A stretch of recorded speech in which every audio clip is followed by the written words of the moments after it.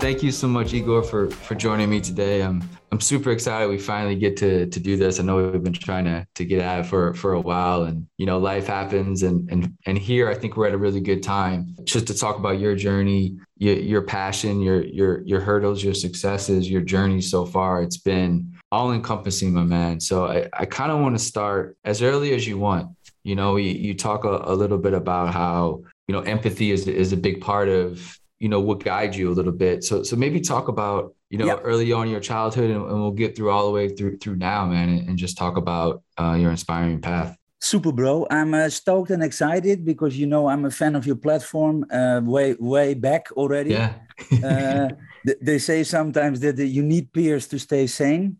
Otherwise, they say, yeah, but you with your crazy ideas. So you need to find a few peers to feel supported in the mission. So I'm very happy to talk to you today, bro. At the age of 40, I a little bit found out what makes you tick. Why do you do what you do? I had no clue before because really think about it.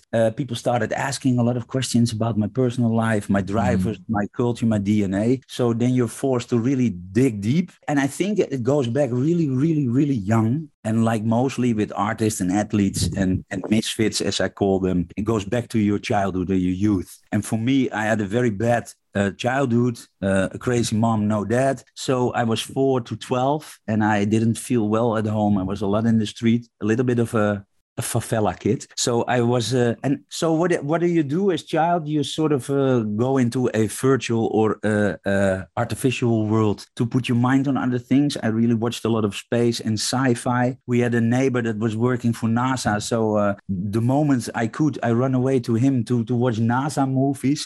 But I had no clue. Later in life, you find out that you are a sort of a space sci-fi kid and that you are very much into science fiction, imagination. And I went into, I left home. I lived in a few foster homes for 3-4 years. And then I was transferred, luckily for me, to my grandparents, the parents of my mother, who are very traditional, old school, but very sweet people, but also very old school. They learned me at a young age, listen, Igor, media have always played a very important role in humanity and society, because in shady regimes, dictatorships or whatever, if you control the media, you control 80 to 90% of the people.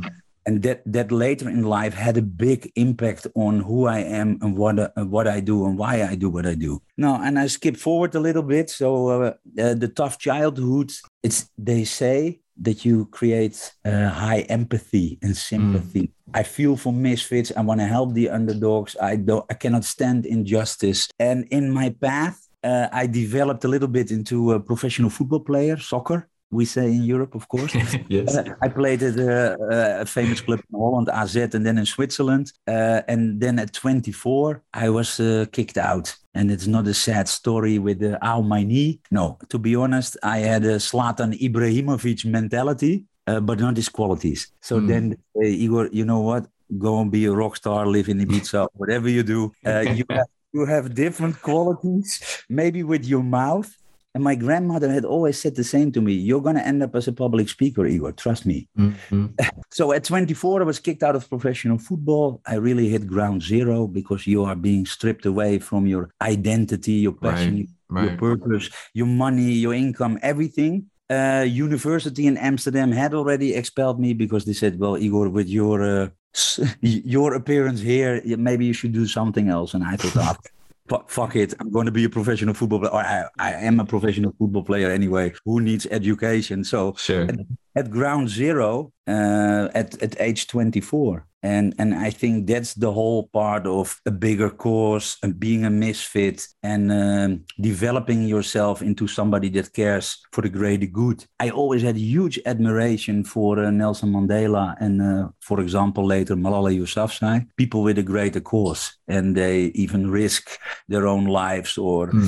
That admiration brought me to decisions in life that I still have to take today. I have a 20-year-old son, and I told him, listen, do you really, really support Dad's mission? Because one day a shady regime is going to arrest your dad like they do with public speakers, journalists, writers. It's a very dangerous profession, especially now. So in 50 countries, I will be arrested at the airport when I even enter. So I have to be very, very careful.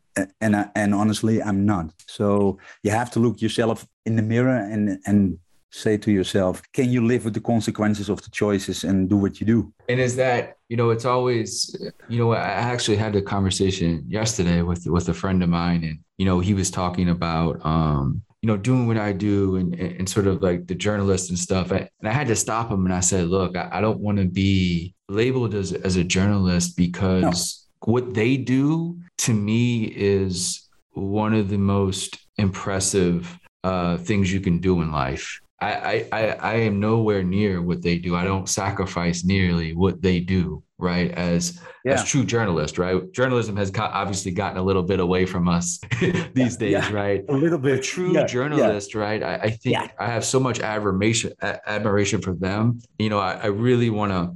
I'm not on that level. I can never be what because they're just, in my heart, they just hold a special place, and I have tons of respect for them. And I know that I am not equal to sort of them and what they do, because, like you said, there can be severe consequences, right? For doing these certain things in certain areas of the world, or speaking about certain things. But I guess talk about that. Maybe just that choice you made, like just, being not, I guess afraid's a bad term, but just not, not caring about the consequences. No, it's about being afraid. And I have to look and this is a very good question. You know why? A lot of people see me as a arrived guy. I made exits, and I look cool on the stage in a black suit, white beard, white sneakers. So everybody sees the cool part. I try to explain to them, listen, have you seen my topics? I get banned on social media, from shadow bans to really banned. I speak up against shady regimes. I have had an ESTA ban in the US for 2 years because I said something in a big media conference in New York.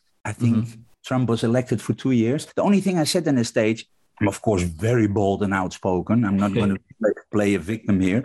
But I said in the conference, really simple, listen, people, it's not the Mexicans that are taking low-schooled American jobs. It's robots, automation, and AI. 1, why are you misinforming or lying to the American people? 2, how are we going to re-educate them? 3, why are we building a wall? And if it's robots and automation, maybe he should build a firewall to keep them out. Been trending on Twitter. I cannot help that. It's out of my hands. So when I landed back in Ibiza, Spain, I got a phone call from my manager. Igor, can you call me? I said, yeah, of course. She said, well done. How did your speech go in New York? He said, I don't know. I think it was okay. She said, well, I got a message from ESTA FBI. You're banned for 2 years. You can no longer enter the US for 2 years. So I have to cancel all your talks for the coming 2 years. You've lost your market there. Thank you. So, wow. No, that's only one. That is not dangerous. It's only money. Sure. But yeah, of course, you cannot scale your message to a specific audience anymore live on stage. Do you remember when Jamal Khashoggi, the Syrian journalist, wrote something about United Arab Emirates, and he was killed in the embassy in Istanbul? It was 2018, a whole big thing where there were CCTV camera doppelgangers. Was like a James Bond movie. The horrible thing is he was killed in the embassy because he speaks up or he writes something that people dislike. 2 months after that, I speak in Istanbul. Somebody asked me a little bit about, in the Q&A, journalists, how do you feel about freedom of speech and Turkey and whatever? I said, well, are you a stand-up comedian? You want to join me on stage? Or what are you talking about? Freedom of speech here in this country. Are you serious? I already saw 4 guys, big guys, gorillas, walking in the venue. And I thought, oh, fuck. So I got arrested, 7 days in a cell. That doesn't go really friendly, I can tell you. And if that is 2 months past the killing of a journalist, well, then I thought, when I return and get home, I need to sit down with my son and talk to him, because this mission is going to be dangerous. It's out of my hands. I'm not going to shut up anyway, because I made myself and my grandparents a promise. I would stand up and speak up no matter what. So yeah, so people don't see that. And that is a good question, because how far are you willing to take it? So far, pretty far. I'm willing to die in the battlefield. And that makes me exceptional, because there's not many people that are willing to do that. Yeah, but I'm saying you still, do, conferences and do these talks. And so there is, I guess, another part to it where there are people open to conversations and, disagreements at a conscious level where we can talk about these things, right? Just because you don't agree with something doesn't mean it's the end of the conversation. Because nowadays, of course, mainstream media, we've seen the last 2 years what happens. There's a lot of censoring and propaganda. Big tech is, of course, also part of that game. So if they shut your voice down, and there's my goal is to scale my message and my mission. Their mission is to make me silent. So that is quite a difficult challenge, of course. And this is how I come from the world of communities and tribes. When I zoom back to when I start entrepreneurial shit, I started and founded 5 marketing community tribe businesses in the past. Mm-hmm. I sold 3 of them in 2008 to WPP Group M, the largest media network on the planet. And the fun part is, it was a lot of money. In total, I made 5 exits, and 80% of all my money I invested it in 24 social startups. I call it People, Planet, Prosperity companies. Wow. They make the world a cleaner and better place. And at that moment, I also explained my friends. I said, listen, I'm not here for money and Bentleys. I don't give a shit. I don't like to brag or I'd rather give that money to startups, companies, people, education that really need it. So for me, there is 2 choices. I can relax until I'm as old as Gandalf from Lord of the Rings. Sit on the beach and do luxury shit and don't care at all. A little bit like the Kim Kardashian role, luxury, Forbes billionaire and other kind of bullshit. Or I can choose the Malala role, the Pakistani girl that stood up against the Taliban, got a bullet in her brain, luckily survived. She won a Nobel Prize. But this is difficult, Grant, because now you come in a world, if I compare myself in the middle of Malala and Kim, Malala does good with risking her own life.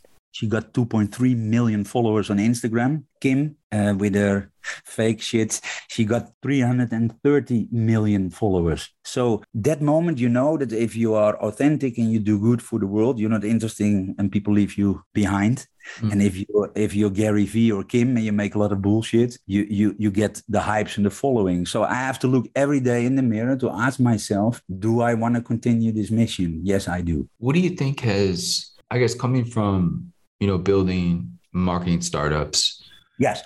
Before, I guess the sort of, not necessarily before social media, right? But way before social media, bro. Yeah, now it's such a different landscape, right? Yes. When dealing with quote unquote marketing and just all whatever goes into it. How, I guess when you maybe talk to people now about using their quote unquote voice, right? And look, me and you, I talk to a lot of impact founders, right? People, trying to build, businesses that, real businesses that have a real impact in a community, right? Maybe both locally, domestically, internationally, right? And they're trying to cut through all the noise too, but maybe they don't have that ability to do social media, right? Like some people can do it very well, right? They're much more of an executor and a builder rather than being in front of the camera, right? I guess how can people that are not comfortable, right, with kind of being in the spotlight and being the focal point still leverage these new sort of platforms and technologies to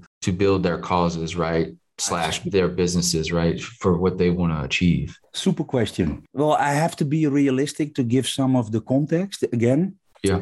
I launched and started, I'm ahead of the game. Yeah. Mostly 10 years ahead. That sounds very cool, but it's not, because for 10 years, people say you're an idiot. It's very frustrating. Yeah. That's why I need you. I need some peers to tell me, no, I have the same idea you're saying. So ahead of the game means I started La Comunidad, a marketing agency to build communities and tribes around brand and artists. So pre-social media. A few years later, I started a social media business called Social Media 8, 2005-06, and I sold it in 2008. Can you imagine a community marketing social media agency sell it in 2008? Most of the people didn't even know what it was talking about. But WPP was clever and smart, and they say, this is the future. Can you do the same for the biggest brands that we have? Procter & Gamble, Coca-Cola, Nike. I said, that's why I started this business. I need your help for global clients to scale my business. I have the ideas, but no global scale. Right. Then I came into a world that still today, surprises me. Social media and vanity metrics for 10 years or more. I have seen the biggest brands in the world, like Coca-Cola, for example. 10 years ago, they asked me, Igor, we have 60 million fans on Coca-Cola.com. Can you help us to migrate them to Facebook? I said, is this a joke? So you have direct relations. You own your own fan relations in your IP, and you want to go to fans on lease and give it to Mark Zuckerberg and Facebook, who in the future will make you pay to connect to your own fans. Are you the global CMO here? Are you okay? After 2 years, they were like, and I asked them, can you tell me why? What is the reason that you want to go from owning your own fans? Yeah, because we're then show everybody on Facebook that we're bigger than Pepsi. So goodness. Mine is bigger. Vanity metrics, like you said, huh? Yeah. Yes.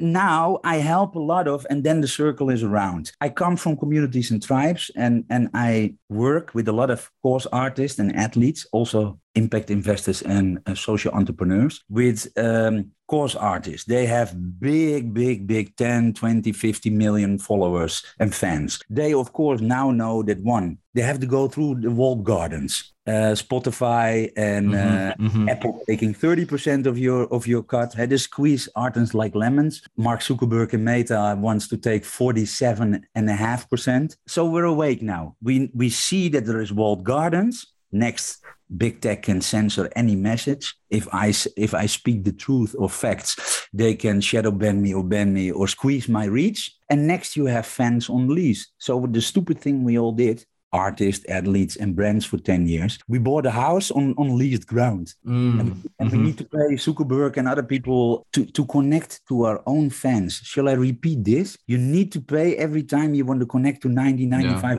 of your own fans. The model is broken. So I go back to La Comunidad 2.0. I help, again, brands and artists to build up their own IP, build up their own media channels. I can say in my blog what I want to say, nobody can censor it. And I have my own fan relations. I don't depend on any social media channel at all. I don't say to artists and people, get out of social media, no, but use social media as a funnel to build your own IP, your own media, your own uncensored voice of reason, and build up direct relationships with your own fans. And then you can go into programs that I call course artists and athletes. They dig the story, own your own IP, own your fan relationships, maybe even scale with your fans. Ask them to do crowdfunding, give your streaming rights to a good cause, launch an NFT to do a good program. And then I work with, for example, Novak Djokovic, the tennis player, legendary in the last 2 years, standing up against the vaccine and strange rules. He doesn't choose to take the vaccine, so he's been kicked out of Australia Open. His foundation is helping young entrepreneurs and kids. I really admire him big time. Serena Williams,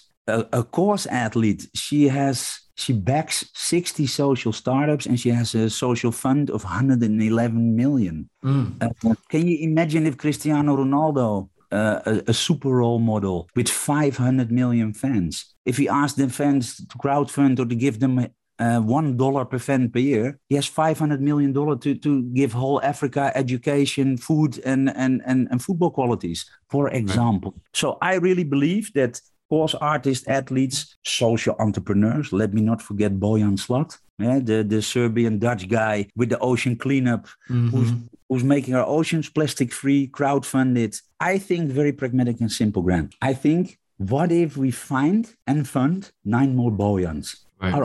Our oceans could be plastic free in 2030, not 2040. So I'm very pragmatic in this approach. A lot of artists, that's why I'm also based in Ibiza. This is, of course, a hub where I meet a lot of DJs and entrepreneurs and athletes who are really interested in those programs because, one, they want to control their own IP, fan relationships, etc. They don't want to depend on social media anymore. And two, they all have a heart and a soul and the power of mobilizing their network of fans to do good. So now we become in a very, very powerful movement that we can push or pull 3.5 billion fans, if we combine all artists and athletes, to do good. That would mean that we don't even need politics anymore to make the world a greener, fairer, better place. And I really, really believe in that. It's tricky because you'll see, especially with these big athletes, have big endorsement deals, right? Yes.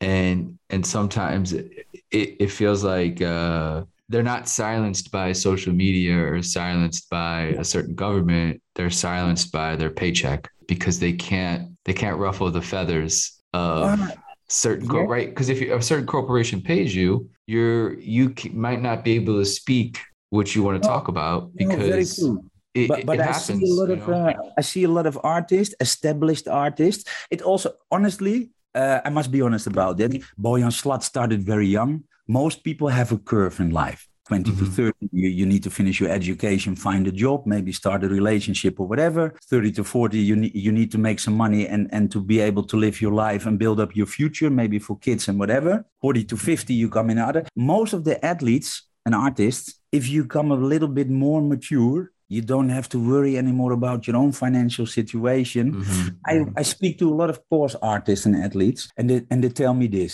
I check if they genuinely care for the greater good and if they're willing to use the talent, skills, and network to change the world. So there is many mature, established, successful people that have made it that don't care. They really want to give back and they are really willing. And that is the cool thing. I'm a futurist and I didn't know a little bit of a course artist, but most of the artists have extreme skills to be constantly looking at the world around them and imagine possibilities. That is what futurists do. And most of them, the misfits or people with a bad upbringing or just people with a beautiful heart and soul, I call them purpose-driven leaders or people with a true North Star. So if you select the right people, they have money enough. They already have a following. They want to give back. They cannot spend all the money. What do you do with all the millions or the Right. billions? Take them to Right. your grave? That doesn't Right. really work. So if you make that selection, you come up with a group of very caring, powerful people that can really change the world. And to give you an example, in entrepreneurship, which I work with a lot of social entrepreneurs. I call them the Boyans Slat. No, but similar people. I have people in my social startups that can really change the world, but they need help, they need network, they need Yeah. introductions, impact investors, they need marketing, they need skills. But the cool thing about it is we're now out of 7.2 billion people on the planet, 5-6% is an entrepreneur. Around 400 million people in the world are entrepreneurs. Can you imagine if we doubled it to 12-15%, 800 million? 600 to 800 million entrepreneurs. And from that group, we get more Boyans, social entrepreneurship, together with impact investors, the Mhm. Elon the people that can make an impact, Richard Branson, the Boyans, even the business leaders with the heart and the soul can make an incredible big difference in this world. We don't need to sit and wait for politicians to do that. Why? Why are we waiting? We can do a lot of the things ourselves. And if we combine the power of athletes, Cristiano Ronaldo, people that are willing to give back, and you will be surprised how many athletes and artists later in their life, maybe not at 25 or 30, but 30, 40, don't care anymore about the media, don't care anymore about if they're popular or not. They have so much money, they can never spend anymore. They are really willing to give back, especially when they have misfit DNA and they are returning to who they truly are and caring for real about the greater good. I work with a lot of DJs in Ibiza. They all have a beautiful story. They're all willing to help other young artists to fund people, to help people, to give power and advice. And that is really powerful because it's really becoming a movement. And that is what I see with your platform as well. You inspire people, you give people examples. That is all we need. I want to talk about companies and what the future looks like for them, because I think they having some headwinds where, startups can rapidly scale. There's a social impact sort of wave happening. And, we see a lot of sort of greenwashing in a lot of different levels. How, I guess when you talk to big companies or when you assess the landscape of what's going on, when big companies, are trying to do CSR initiatives, how do you look at the world of, I guess, corporate philanthropy or CSR, or I guess there's a difference to what it is now to what it can be, I guess, if we get the right people in there doing strategic philanthropy within big corporations, because just like athletes, they have a big stick, right? And they can they can move markets. They can really affect issues and social change in a lot of different ways. Do you think it will get better, or do you think it'll just kind of be greenwashing, and then a startup will come and sort of take them away, eventually? Yeah, it was a very good question. I can give you my answer, which is very honest. When I started my social media marketing business, we were kicked out at most of the big brands. But you know what we said? If you want to be in social media, you're not going to pitch us like the brands do with big agencies. You need to pitch. We said we do reverse pitching. We ask 5 questions. If we think you're a greenwasher, Hollywood purpose bullshit marketing, I believe in social media, the first thing brands should do is ALF, always listen first. In AdTech and MarTech, we've been taking technology and digital media, and what have we done with it? We try to spam people in new ways. That is really ridiculous. YouTube is now more spammy and worse than traditional television ever was before. So I don't see that as progress. So I see a lot of failure in media and technology. What I do with a lot of big brands, I do the same now.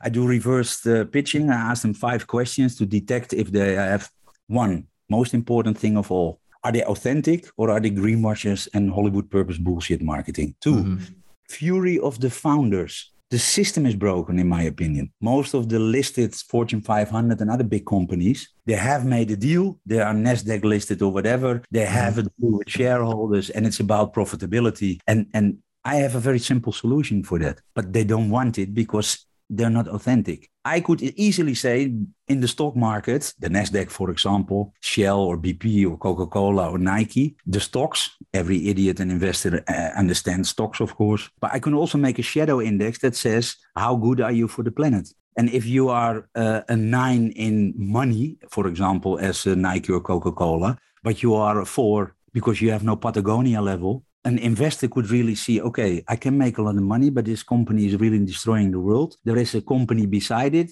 a little bit less on the NASDAQ, but doing an 8, very good for the planet. I'm going to invest my money here. If we make that system very transparent, it's going to be very easy, and you carve out the greenwashers. But it's going to be very difficult because the structure of most of the listed companies is that they hire a CEO for $3.5 million per year. He promises something to the shareholders. He gets a big bonus. That is very different than fury of the founders. And then I talk about Richard Branson, which is a serial entrepreneur, a billionaire, and a disruptive misfit. Elon Musk, who, of course, he does what he wants. I tend to work not with big brands and corporates, a few exceptions.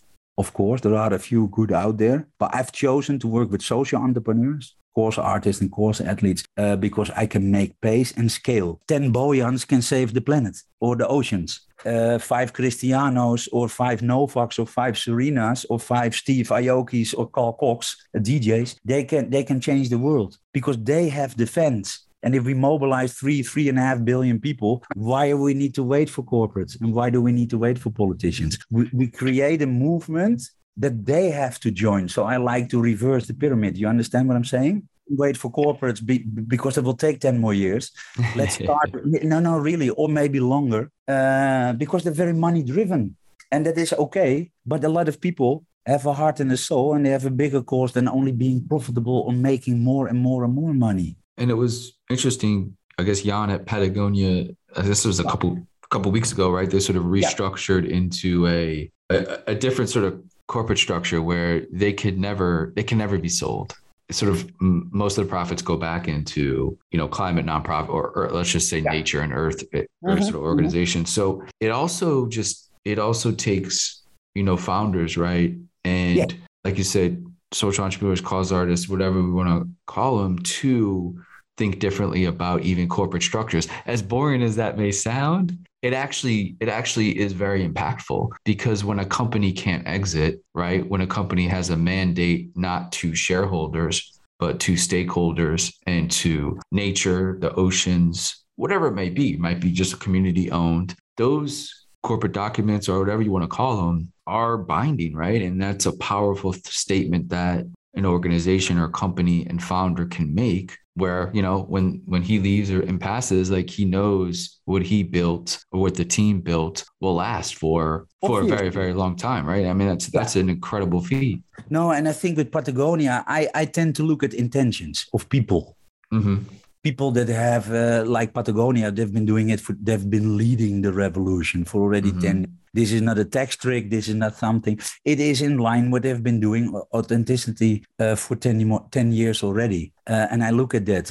And the cool thing that you're doing with your platform, people need inspiration, amigo. That's why I'm live on stage speaking. I recently spoke at a big conference in Austria, Vienna, 6,000 people in the audience, a live stream to German, Swiss, and Austrian television. Being able to scale your message and to talk to the right people and inspiring them to do good is really helpful, because people are searching for this, but they need inspiration, they need ideas and imagination. And I can give you a very simple example of my space kid, sci-fi youth. I embraced who I truly was, a space kid. I have a lot of imagination. We now are in an era, the coming 20, 30 years, where I believe in technology, exponential technology, to empower humanity and society. We now have under the hood of Industry 4.0, 50 disruptive, we're talking about disruptors for good today, the very disruptive exponential technologies. Basically, if our linear minds can be more non-linear, if we can dream big, if we again start to be like we were as children, imagining Walt Disney and a beautiful world. If you can imagine the future, you can create it. There is nothing in my path, in my ideation so far, where technology was limiting. And I can give you an example. I'm an ocean activist with Richard Branson and ocean summits and activism. We needed data, because data don't lie, politicians do. We tapped into Starlink, Elon Musk, Space for Good, Radiant 6, Space for Humanity, companies that have the satellites out there. Yep. And we said, listen, what we want to do is, for example, the whole Caribbean Sea, from Miami, Mexico, to the Caribbean, to the British Virgin Island, that's a big part. Can we use your satellites to, 1, monitor turtle populations, 2, overfishing, 3, coral reef quality, 4, deforestation. So the birds in the sky, space technology is protecting our oceans and our forests and our lands. So I call it triple play. It is all possible. It's working. We're doing it for 5 years. We're monitoring. And if politicians say, no, we're not chopping the Amazon, we say, here's the data, motherfuckers. Here's the data, yeah. Well, yeah. Huge, if we see huge, that, if we see coral reefs that are damaged, we connect into the ocean community and they say, guys, you want to help us clone new coral reefs in that or that part of the sea? Yeah, of course we want to. But it all starts with imagining that the birds in the sky, what if they could monitor? And that is the thing with technology nowadays, exponential tech. We can do it 10 times faster. Yeah, I talked to I'll send you the link after we're done. But I had a conversation with an investor that invests in sort of deep tech startups. Yes. And one of them was around plants. And basically what they are doing is essentially listening to plants talk. Yeah. And listening to essentially what they're saying, right? So think about like in agriculture, right? If you have bad crops, right? Or you have plants that are sort of dying in certain areas, you used to just have like these sensors that would do something and you have to go out and you have to do whatever. But now they have a way where the plants can tell you that they are not feeling well, essentially, right? And that they need to be sort of taken care of, or they need more sun, they need more whatever it may be, right? You get a whole predictive modeling sheet, and you can do that even. It's unbelievable, bro. It blew my mind. It was insane. It's crazy, bro. My dad is an Israeli. I come in Tel Aviv a lot, and I'm in a few social good or cause startups. And the technology that they have there is so incredibly advanced. I learned to say to people, don't think about the technology anymore. It's no longer a limiting factor. Exactly. Yeah, you're so right. I tell it all the time. I tell people all the time, don't think you can't do it, because it could be done. No, but bro, this is the story. And if I call Fury of the Founders another misfit, Elon Musk, you can say what you want. He led the whole electrical car revolution, where the big brands said to me in every speech 10 years long, all the big car brands, Igor, your speech is amazing, but if you return here, please never speak about Tesla again, because everybody will laugh at you. He said, let them laugh. Yeah. Now he's doing it with space. I think the biggest achievement is still Starlink. I don't think that gets enough. I don't think that gets enough. No, but there's rewards and another flowers? thing. Because that's No, amazing. but exactly. But there is also the question that you asked, why don't you aim at corporates? I don't believe in corporates at the moment. I believe more in companies like from Richard Branson or Musk. Why? Neil Armstrong, NASA Technologies. They've been laughing at Elon Musk for years and calling him an idiot.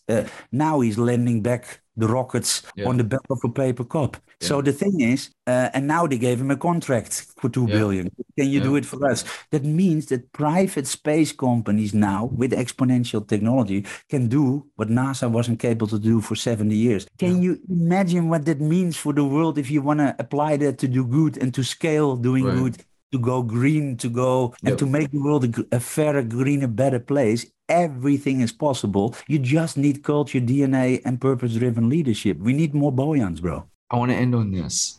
I want to end on public speaking and the ability to get an audience focused, right? Because we have all these, obviously there's a lot of different things we can do to distract us, right? Yeah. I guess, and I think it's just so important. I wish I had this skill set, eventually, hopefully I'll get better at it. But, I, like many others, don't like speaking in public. It's a very, it's not something I want to do, right? But I guess how over time did you become good at it? Was there a moment that, or was it just something you felt passionate about and it was never an issue for you to be able to just speak naturally to audiences? I guess, what are some of the things that you would give advice or tips to people who maybe they're a founder, right? Maybe there's something and they need to have that in their DNA, right? They need to attract that. They need to have that talent and that skill set to get their cause and their vision more out there. It's such a unique skill to have, but it seems like it can be developed. And I wonder if you can give any advice or tips to how to develop that skill set. Yeah, very good question. Well, to go back, I didn't want to become a public speaker. I hated it. No, but grandma said you had to do it. So you had to do it. Yeah, exactly. and to be honest, grandma was old and traditional, but very visionary in many things. Experience. I co-founded the IAB, the Interactive Advertising Bureau, 1997. Holland, we did the UK and the US because we wanted to standardize, professionalize, and grow the digital industry. And that was really needed because it was a mess. So out of that role as the chairman of the IAB for a few years, I had to speak at seminars and conferences. I didn't like it because everybody in the traditional world hated the internet, or they say, Igor, it's a hype. The internet is bullshit. Don't even talk about it. Everybody was, of course, very arrogant and delusional or in denial, like we mostly are with new things. Netflix was a hype, YouTube, stupid cats videos. But in under 7 years, Google and Facebook took 50% of the media industry. So let me be crazy, let me be an idiot. So I had to speak. And it's mandatory, and I didn't like it. Then there was a conference where a very famous Dutch speaker and writer said to me, Igor, what are you going to do with this?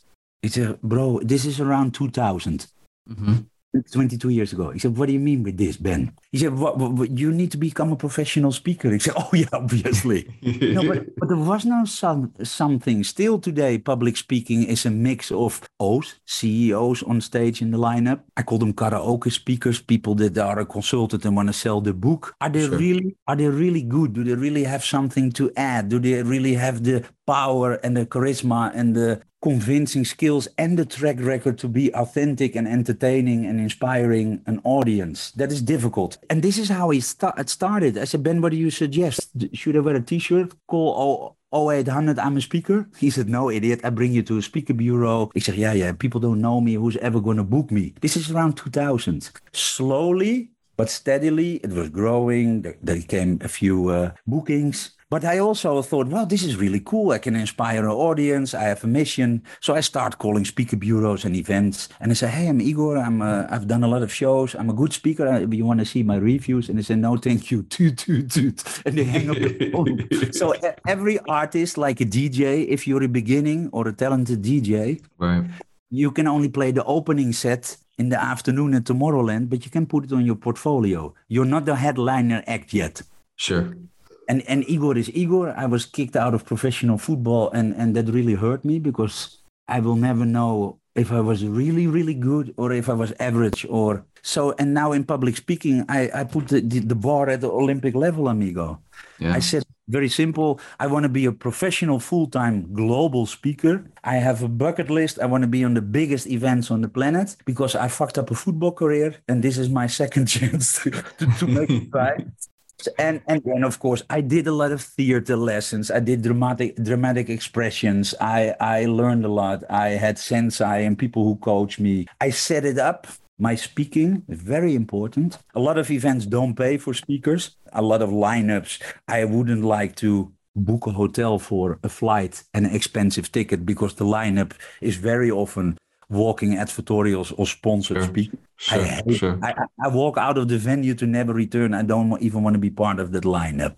Mm-hmm. If you make people fly and travel and pay for an event, they should be having a real super lineup. Can be a mix of young people, CEOs, and professional entertainers or speakers, but you need to offer quality and not lie. We have the world's greatest speakers, knowing that you have karaoke speakers. So to a lot of speakers I coach, I say, my speaking career I owe to the DJs. I have a few DJ friends that said to me, Igor, don't rely on speaker bureaus. Mm-hmm. They see you just as a walking fee. They're not here to what you bring. Build your own artists, management and booking team around you.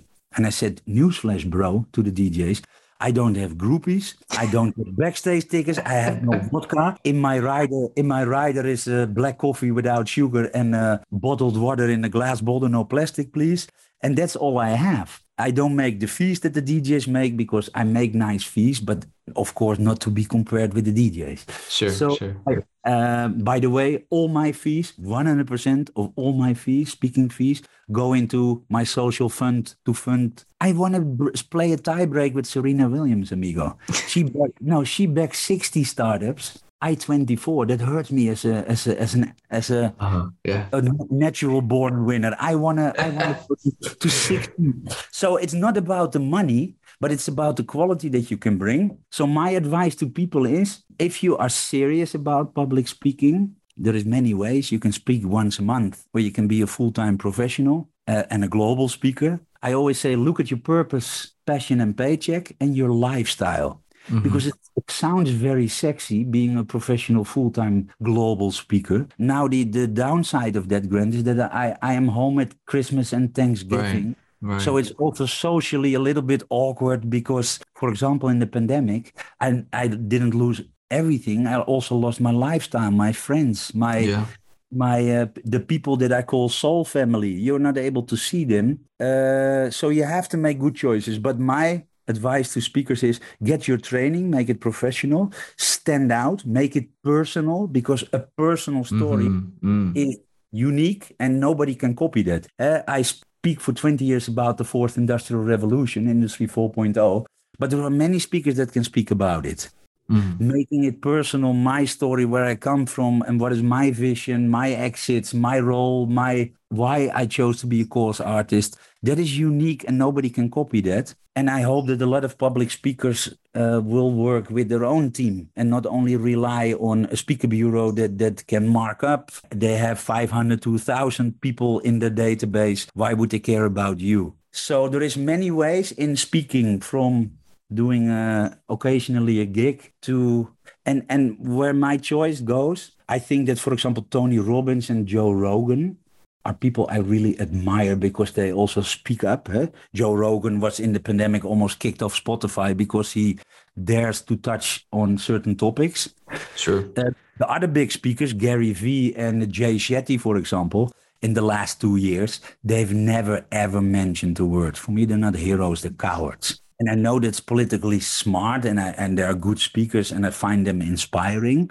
But when it's about making very important choices in life, for me, they are no course artists because they will not say anything. They will not touch upon politics. They will not touch upon any topic that Joe Rogan and Tony Robbins would do. So that is a choice you have to make. There's a lot of choices in becoming a speaker. And what is annoying to me is that the people that really care, the Malalas, people don't care. We get no following. But if you're Kim or fake news show or a loudmouth or fake it till you make it, you have a lot of followers. I don't care, bro. I have the power to be disliked. Yeah. It's a great skill. It's a great skill. I really do, but it's tough. You need to work hard and you get banned and social media banned and you get kicked off. And I always have to look at what do I want to do and why do I do what I do? And is this really worth it? And how can I keep scaling my message? It's hard work, because if you're banned from social media or shadow banned and your voice of reason is being censored all the time, it's difficult to grow an audience and to scale your message. It's very difficult, but I'm okay. I also say to people, you have to understand a few things in the vanity metrics world of likes. I'm B2B mostly. I inspire a lot of business leaders. That is mostly only 10% of if you are a TV host, you have consumers. So if somebody has 1 million followers, I have 100,000. That is normal. Don't get nervous. I reach Richard Branson, Elon Musk and powerful people, and you reach 1 million consumers. I'm happy with what I have. Those people can make an impact. So I'm not crying when people ask me, why don't you have so many likes? I don't care. I really don't. Yeah. And I know that the people that are standing up or speaking up or taking risks, that in this world, you better have a fat ass or a six-pack, and then you have, and then you are a hero on Instagram. But I'm big on LinkedIn and Twitter, and I have a following, and I'm happy with it. I rather influence 3 world leaders than 200,000 people. But the 200,000 people can also become, of course, part of the mission.